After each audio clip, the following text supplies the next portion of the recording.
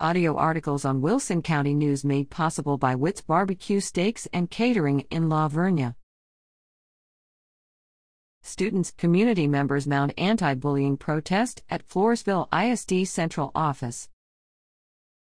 Our kids deserve to be safe.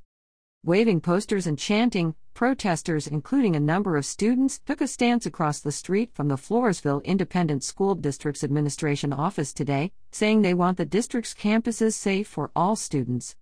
"It's not fair, these kids have no voice," said Sarah Quesada. She's the aunt of Jordan, a boy who, according to his aunt and his mother, Tyra Mosier, has been bullied since October 2020. The family alleges the school district has taken no action to stop the bullying, because Jordan wouldn't give them a name.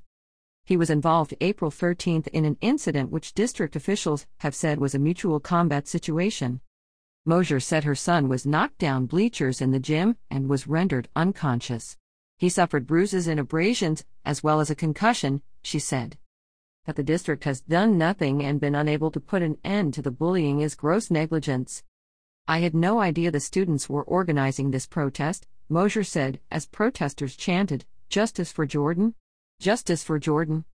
Gilby Smith at WCNonline.com